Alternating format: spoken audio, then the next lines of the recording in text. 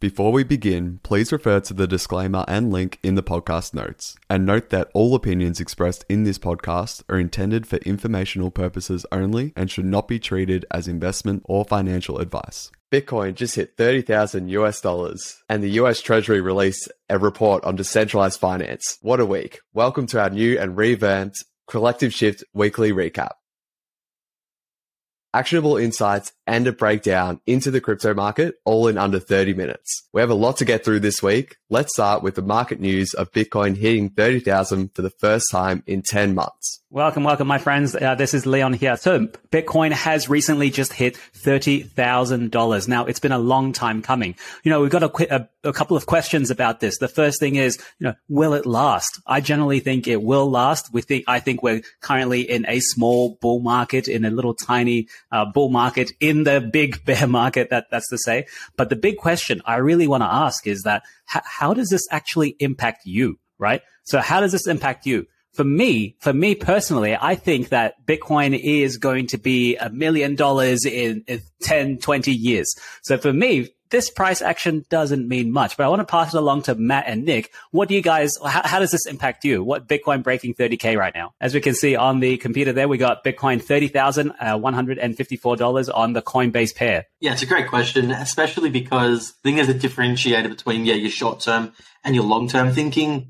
I'm sort of similar that in the short term, I think people should really understand that perhaps if everybody's getting too over euphoric or everyone's on the same position of things, that could also be a sign that potentially, the market might do the opposite of what we're all thinking to do. But I'm with you, Leon. I'm really looking at those long-term sort of fundamentals, and there's a lot of good metrics out there that show amount of total active addresses, a lot of people interacting with Bitcoin, new Bitcoins that are being secured, hash rate still high. So a lot of these long-term metrics I'm really positive about. But at the same time, I am, cautious about, potentially things easing off in the short term. Yeah, so we've definitely seen a couple of reasons why Bitcoin might be moving up in this way. For me as well, I kind of just, in recent memory, I'm jogged by the recent banking crisis. We've seen Silvergate and SVB still going through a bit of trouble. And the sentiment currently is still negative out there, not just in the crypto sphere, but in the whole banking sphere. Okay. People around the world are waking up to the idea that their money isn't that safe, or that it's as safe as they thought it was anyway. But guess what? Bitcoin continues to work. Okay. It has gone unimpeded this whole time, and people feel like it's kind of a safe asset. It's a safer asset anyway, or at least it's a hard asset, which is what we like to say over here at Collective Shift. Now, what do you guys, we covered the recent banking crisis. Do you guys think the sentiment is still negative out there? I generally think so. Yeah, I think we've seen those hard assets, as you say, Leon, are really done well in response to these announcements. But I think, with the backstopping of the Fed basically saying everything's all right, everyone, yep. All your money's safe. We saw all that come in last week, and that really has sort of allayed the fears around an ongoing banking crisis.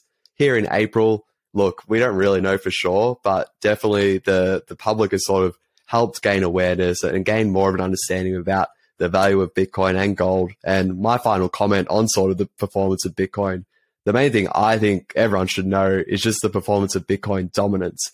Really simple metric. It's just, hey, what's the percentage of Bitcoin? What is Bitcoin's market cap as a percentage of all the world's cryptocurrencies, their combined market cap? That has shot up astronomically in terms of 5 or 6 percentage points throughout the past, basically since the day of the Silicon Valley Bank collapsed. To move that much, to move 8% is pretty big, but to move 6% within 3 or 4 weeks really gives you an indication of what's leading this crypto market rally. And easily, it's as clear as day that everyone is sort of flocking to Bitcoin, both externally and people selling existing cryptocurrencies for Bitcoin. Yeah, speaking of percentage rises, I'm looking at the charts right now. We have a 24-hour 6.3% increase. That's incredible. We haven't seen this volatility in Bitcoin in a long time. People have been poking the stick at Bitcoin to say, hey, wake up, do something. But that leads me to my next question, gentlemen.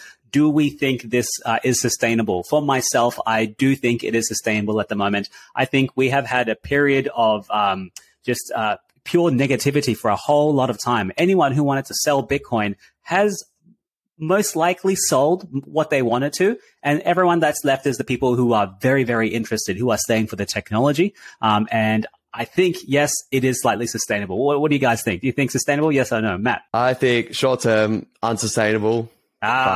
Medium to long term, still very encouraging signs. Oh, good. Thank you, man. And Nick, what do you think? Yeah, I'm probably offensive to myself, mainly because I try not to predict too much about what's going to happen in the immediate short term. Yep. And my eyes are just all over what's going on in like core development, which I'm very positive about and was very positive to end the last year. So keen to see more of the same.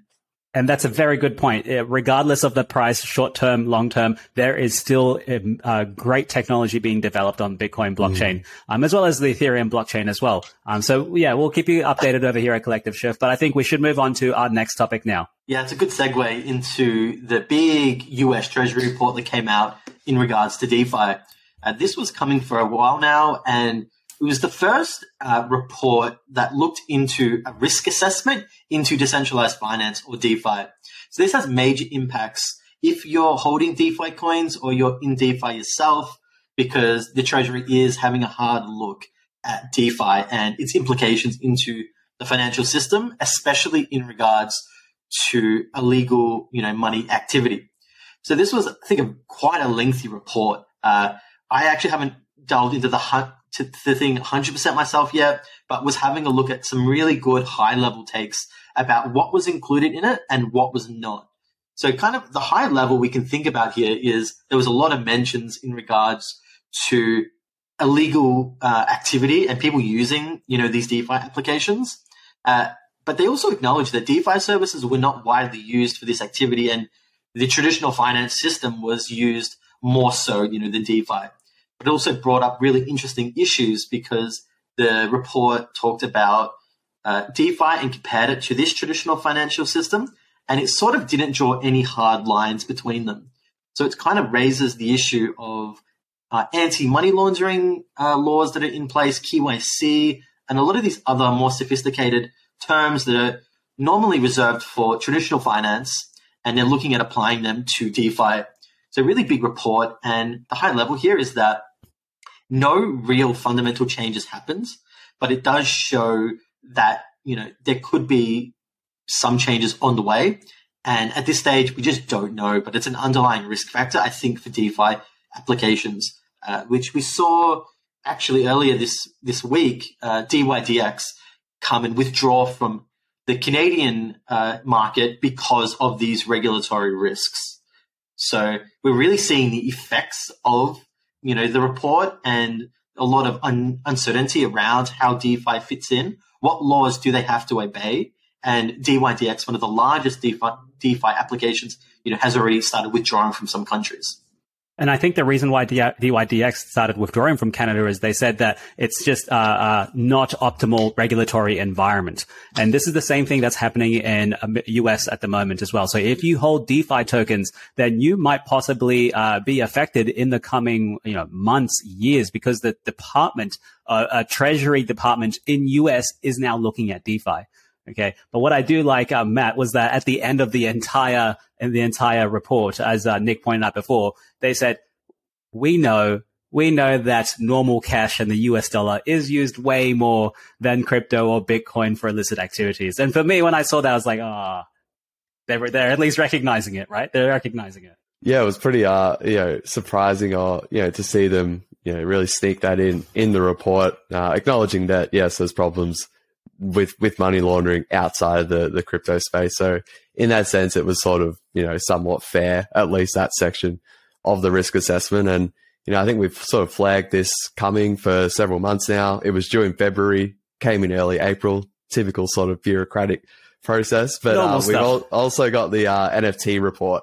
A similar sort of risk assessment is going to be done on NFTs. Watch that to come out, around the middle of the year. I think it was July, Nick. So that means probably September. But another sort of risk assessment. And, to think even DeFi 2 years ago, the term barely existed. Now you've got the actual US Treasury reporting on it. So yes, extremely important to know about. No real action items from it, but, it's just the scrutiny and the sort of assessments of crypto and its categories are sort of continue to increase, which is extremely important for long-term crypto investors in particular. So I'll move on here to like the latest, in the past week, another sort of major development was another week of sort of events related to Binance, probably the world's largest crypto company and definitely the largest crypto exchange. We saw recently, in late March, it kind of made sort of global headlines when Binance or three of its entities were sued by the commodities sort of agency in the US. They were sort of alleging that they violated a bunch of different laws related to anti-money laundering and counter-terrorism. We'll see what Binance responds with a full response coming out soon. But it was another week and sort of some more negative press. This time we had sort of news coming out, reportedly Binance US. So yeah, the Binance exchange that is only serving US customers, they are reportedly struggling to find banking partners. This is something that, we've been covering a lot at Collective Shift the past 12 months, sort of, this sort of banking issues with crypto companies. It doesn't really have a direct impact on us as everyday investors, but overall, it's extremely important, in my opinion anyway, to have US banks in particular be very, their relationships with crypto as an industry. That's something that's always worth monitoring. So when you see Binance US struggling to find banking partners, it's just another signal that, hey, things might not be going so well, either A, for the crypto industry and or B, Binance itself. So we also saw last week, speaking of sort of Binance related, press or news, there was also came in that its Australian derivatives sort of license was cancelled. But yeah, that did come in after a request from Binance for it to be cancelled. It's worth sort of pointing out that got lost in sort of, under the headlines. Yes, big scary headline that it was cancelled, but at least the reports from the news was that Binance itself asked for that to happen. Only about 100 users were using Binance's derivatives in Australia because apparently they've had it frozen for, a couple of months now. And they're sort of, paying back all of those users and closing their positions and whatnot. It's just sort of another sort of data point to take into consideration in terms of, how Binance evolves throughout 2023. Again, why does it matter? It wouldn't matter if it was any other exchange, but I think it's important to keep track of what's happening with Binance just because it has the potential to sort of have an effect on markets if there is sort of this seismic news, particularly out of the US, if they're sort of coming after Binance, for example, if that continues in April and May and throughout this year, that may have sort of a drag on crypto prices as we sort of, move into what is looking like the start of a long-term sort of bull run. Yeah, and to bring it back for everyone else, all the Collective Shift members out there, if you're watching this video, this just means that it might impact you if Binance starts getting targeted by the US government or by any other regulatory entities. That means that they might be able to stop trading, which means you might not even be able to withdraw your coins, right? This is all so far like just extra things that could happen. It's just we're trying to say that you should keep an eye on this, okay? And we try to advocate for security and safety here at Collective Shift. Don't keep any of your coins on the exchange. If you are worried, if you think regulation is going to be bad in the coming weeks or months, get your coins off the exchange, put it on the ledger, on a cold wallet. That's what I think we should do. Yeah. Yeah. Well said, Leon. Always worth pointing out. And I suppose with that sort of US, yes, we talk a lot about US regulations and their attitudes and their scrutiny of crypto. But probably a main sort of, narrative and just trend you've been seeing over March and even into early April that I think is worth covering this week is just sort of, other countries and jurisdictions. I think we do have examples now where other countries are sort of, taking the opportunity to sort of be a bit more accommodating towards crypto. So it's not all doom and gloom out there. We've got a number of countries such as those in sort of the United Arab Emirates. Singapore has always been pretty crypto accommodating, but they're continuing to evolve. Japan has always been pretty behind in terms of their crypto friendliness, but they are sort of continue to warm to it. UK is another one. And of course, probably Hong Kong would be the most notable out of the last few weeks where they are, really starting to, up their involvement in crypto and welcoming sort of businesses and starting to, reportedly starting to open bank accounts with a number of crypto companies that previously really struggled to develop banking relationships. So we just thought, yes, a collective shift. We try to keep balanced, and we do probably cover a lot of US centric stuff, but only because we believe that's what is most important to you out there. But also worth remembering from time to time, things are progressing pretty well in non-US areas of the world. Yeah, just to add in there, Matt, you spoke about Singapore and Japan. Yeah, they both had two interesting announcements this week. Singapore's looking at releasing an industry report to exactly work out any more specific guidance for these crypto businesses. That was reported by Bloomberg. And then Blockworks reported that some members of the Japanese government released a Web3 sort of report geared at how to handle cryptocurrency and these emerging industries. So we got some two positive announcements there. And as you said, Matt, the key takeaway is, although we can be easy to be doom and gloom about these harsh regulations in the US and harsh attitudes, but ultimately, if crypto is to be an actual foundational technology and something that has staying power, ultimately these other jurisdictions are going to want to capture that. So hopefully in the next couple of years, that may be to the detriment of the US, but hopefully we can see a lot of these crypto companies start to thrive elsewhere. Yeah, certainly. It certainly looks like how it's playing out, but a lot of water to go under the bridge. I think in terms of just the next week ahead, when we talk about major events happening in crypto, probably the one that we did want to highlight this week was the enabling of ETH withdrawals. That's the next it's part of a next major upgrade for Ethereum. But what's it mean when ETH withdrawals are enabled? Just means that people who were staking ETH, since they're all the way back to December 2021 and onwards, they're now able to, withdraw that stake, and even the rewards they've been earning on that stake throughout, the past, months or even years. That will be sort of happening, scheduled for, late on April 12, UTC time. So about Thursday or so Australian time. And, we've seen a lot of conversation about the price implications on ETH.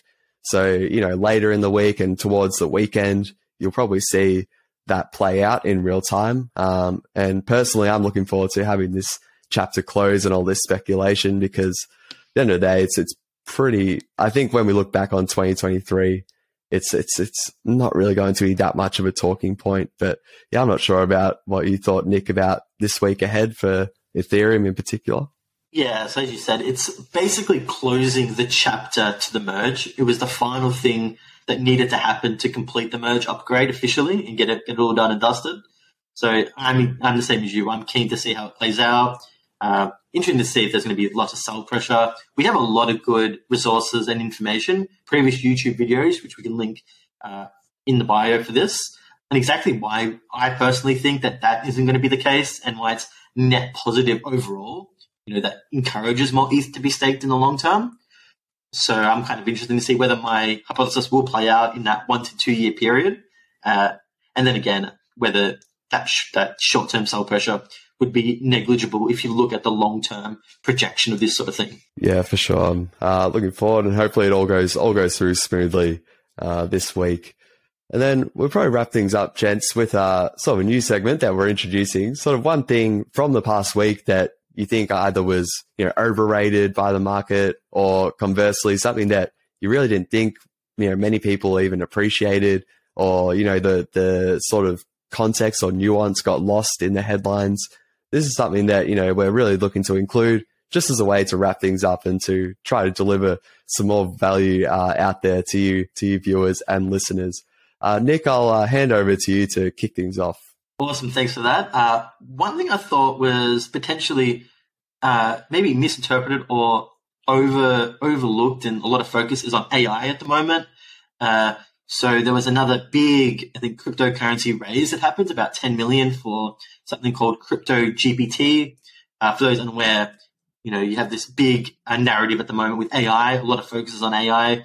So we're just going to see so much of cryptocurrency projects start to launch geared towards AI. And this is just another one that I think is important to urge caution on, especially when you're seeing a lot of buzzwords. Maybe you're not sure exactly why you need a token or why cryptocurrency is involved. If the team doesn't look right, a lot of these questions that are coming. I saw a lot of red flags with a few projects that were out there raising big money. So maybe too much focus on that crypto narrative at the moment, and a lot of people maybe trying to make a quick dollar out of it. Yeah, nice, Dick. Always something to really pay attention, read through the documentation of these projects and understand why does this need to exist, if at all. Question the team. We got a lot of resources at Collective Shift that sort of break down, things you should look out for and red flags over on our resources section. My one for this week would be probably actually the airdrop that OpenSea Pro sort of shared or distributed. So they were formerly known as Gem. And this is sort of an NFT. It's basically just a website to log on to, or an app to log on to and, buy and sell NFTs to really dumb it down. They sort of announced an airdrop. So for anyone who in the history of, what was formerly known as gem.xyz, if you ever use that platform to buy and sell NFTs, no matter how much, no matter how much like ETH or capital you used, you were entitled to one airdrop sort of per wallet or per address that you interacted with. So I was actually surprised to see 4 on my 4 wallets of myself. So we're eligible for that. And at the moment they're trading for 0.05 ETH. So you've got to claim it when gas is sort of pretty cheap. Gas is sort of pretty cheap at the moment because I think there's a big NFT conference this week. So all the degens will be, away from their keyboards. But, it's some sort of reward. I think Nick and I actually discussed in a recent YouTube video why we don't think OpenSea will ever tokenize. I think this is sort of their way of having this sort of half measure of trying to, appease their sort of users, many of which have sort of deserted them, and sort of try to bring them back to their platform. Personally, I think they're really going to struggle for that to work in the medium to long term. However, it's a nice sort of thing, I think, that many people didn't even actually hear about in the last week.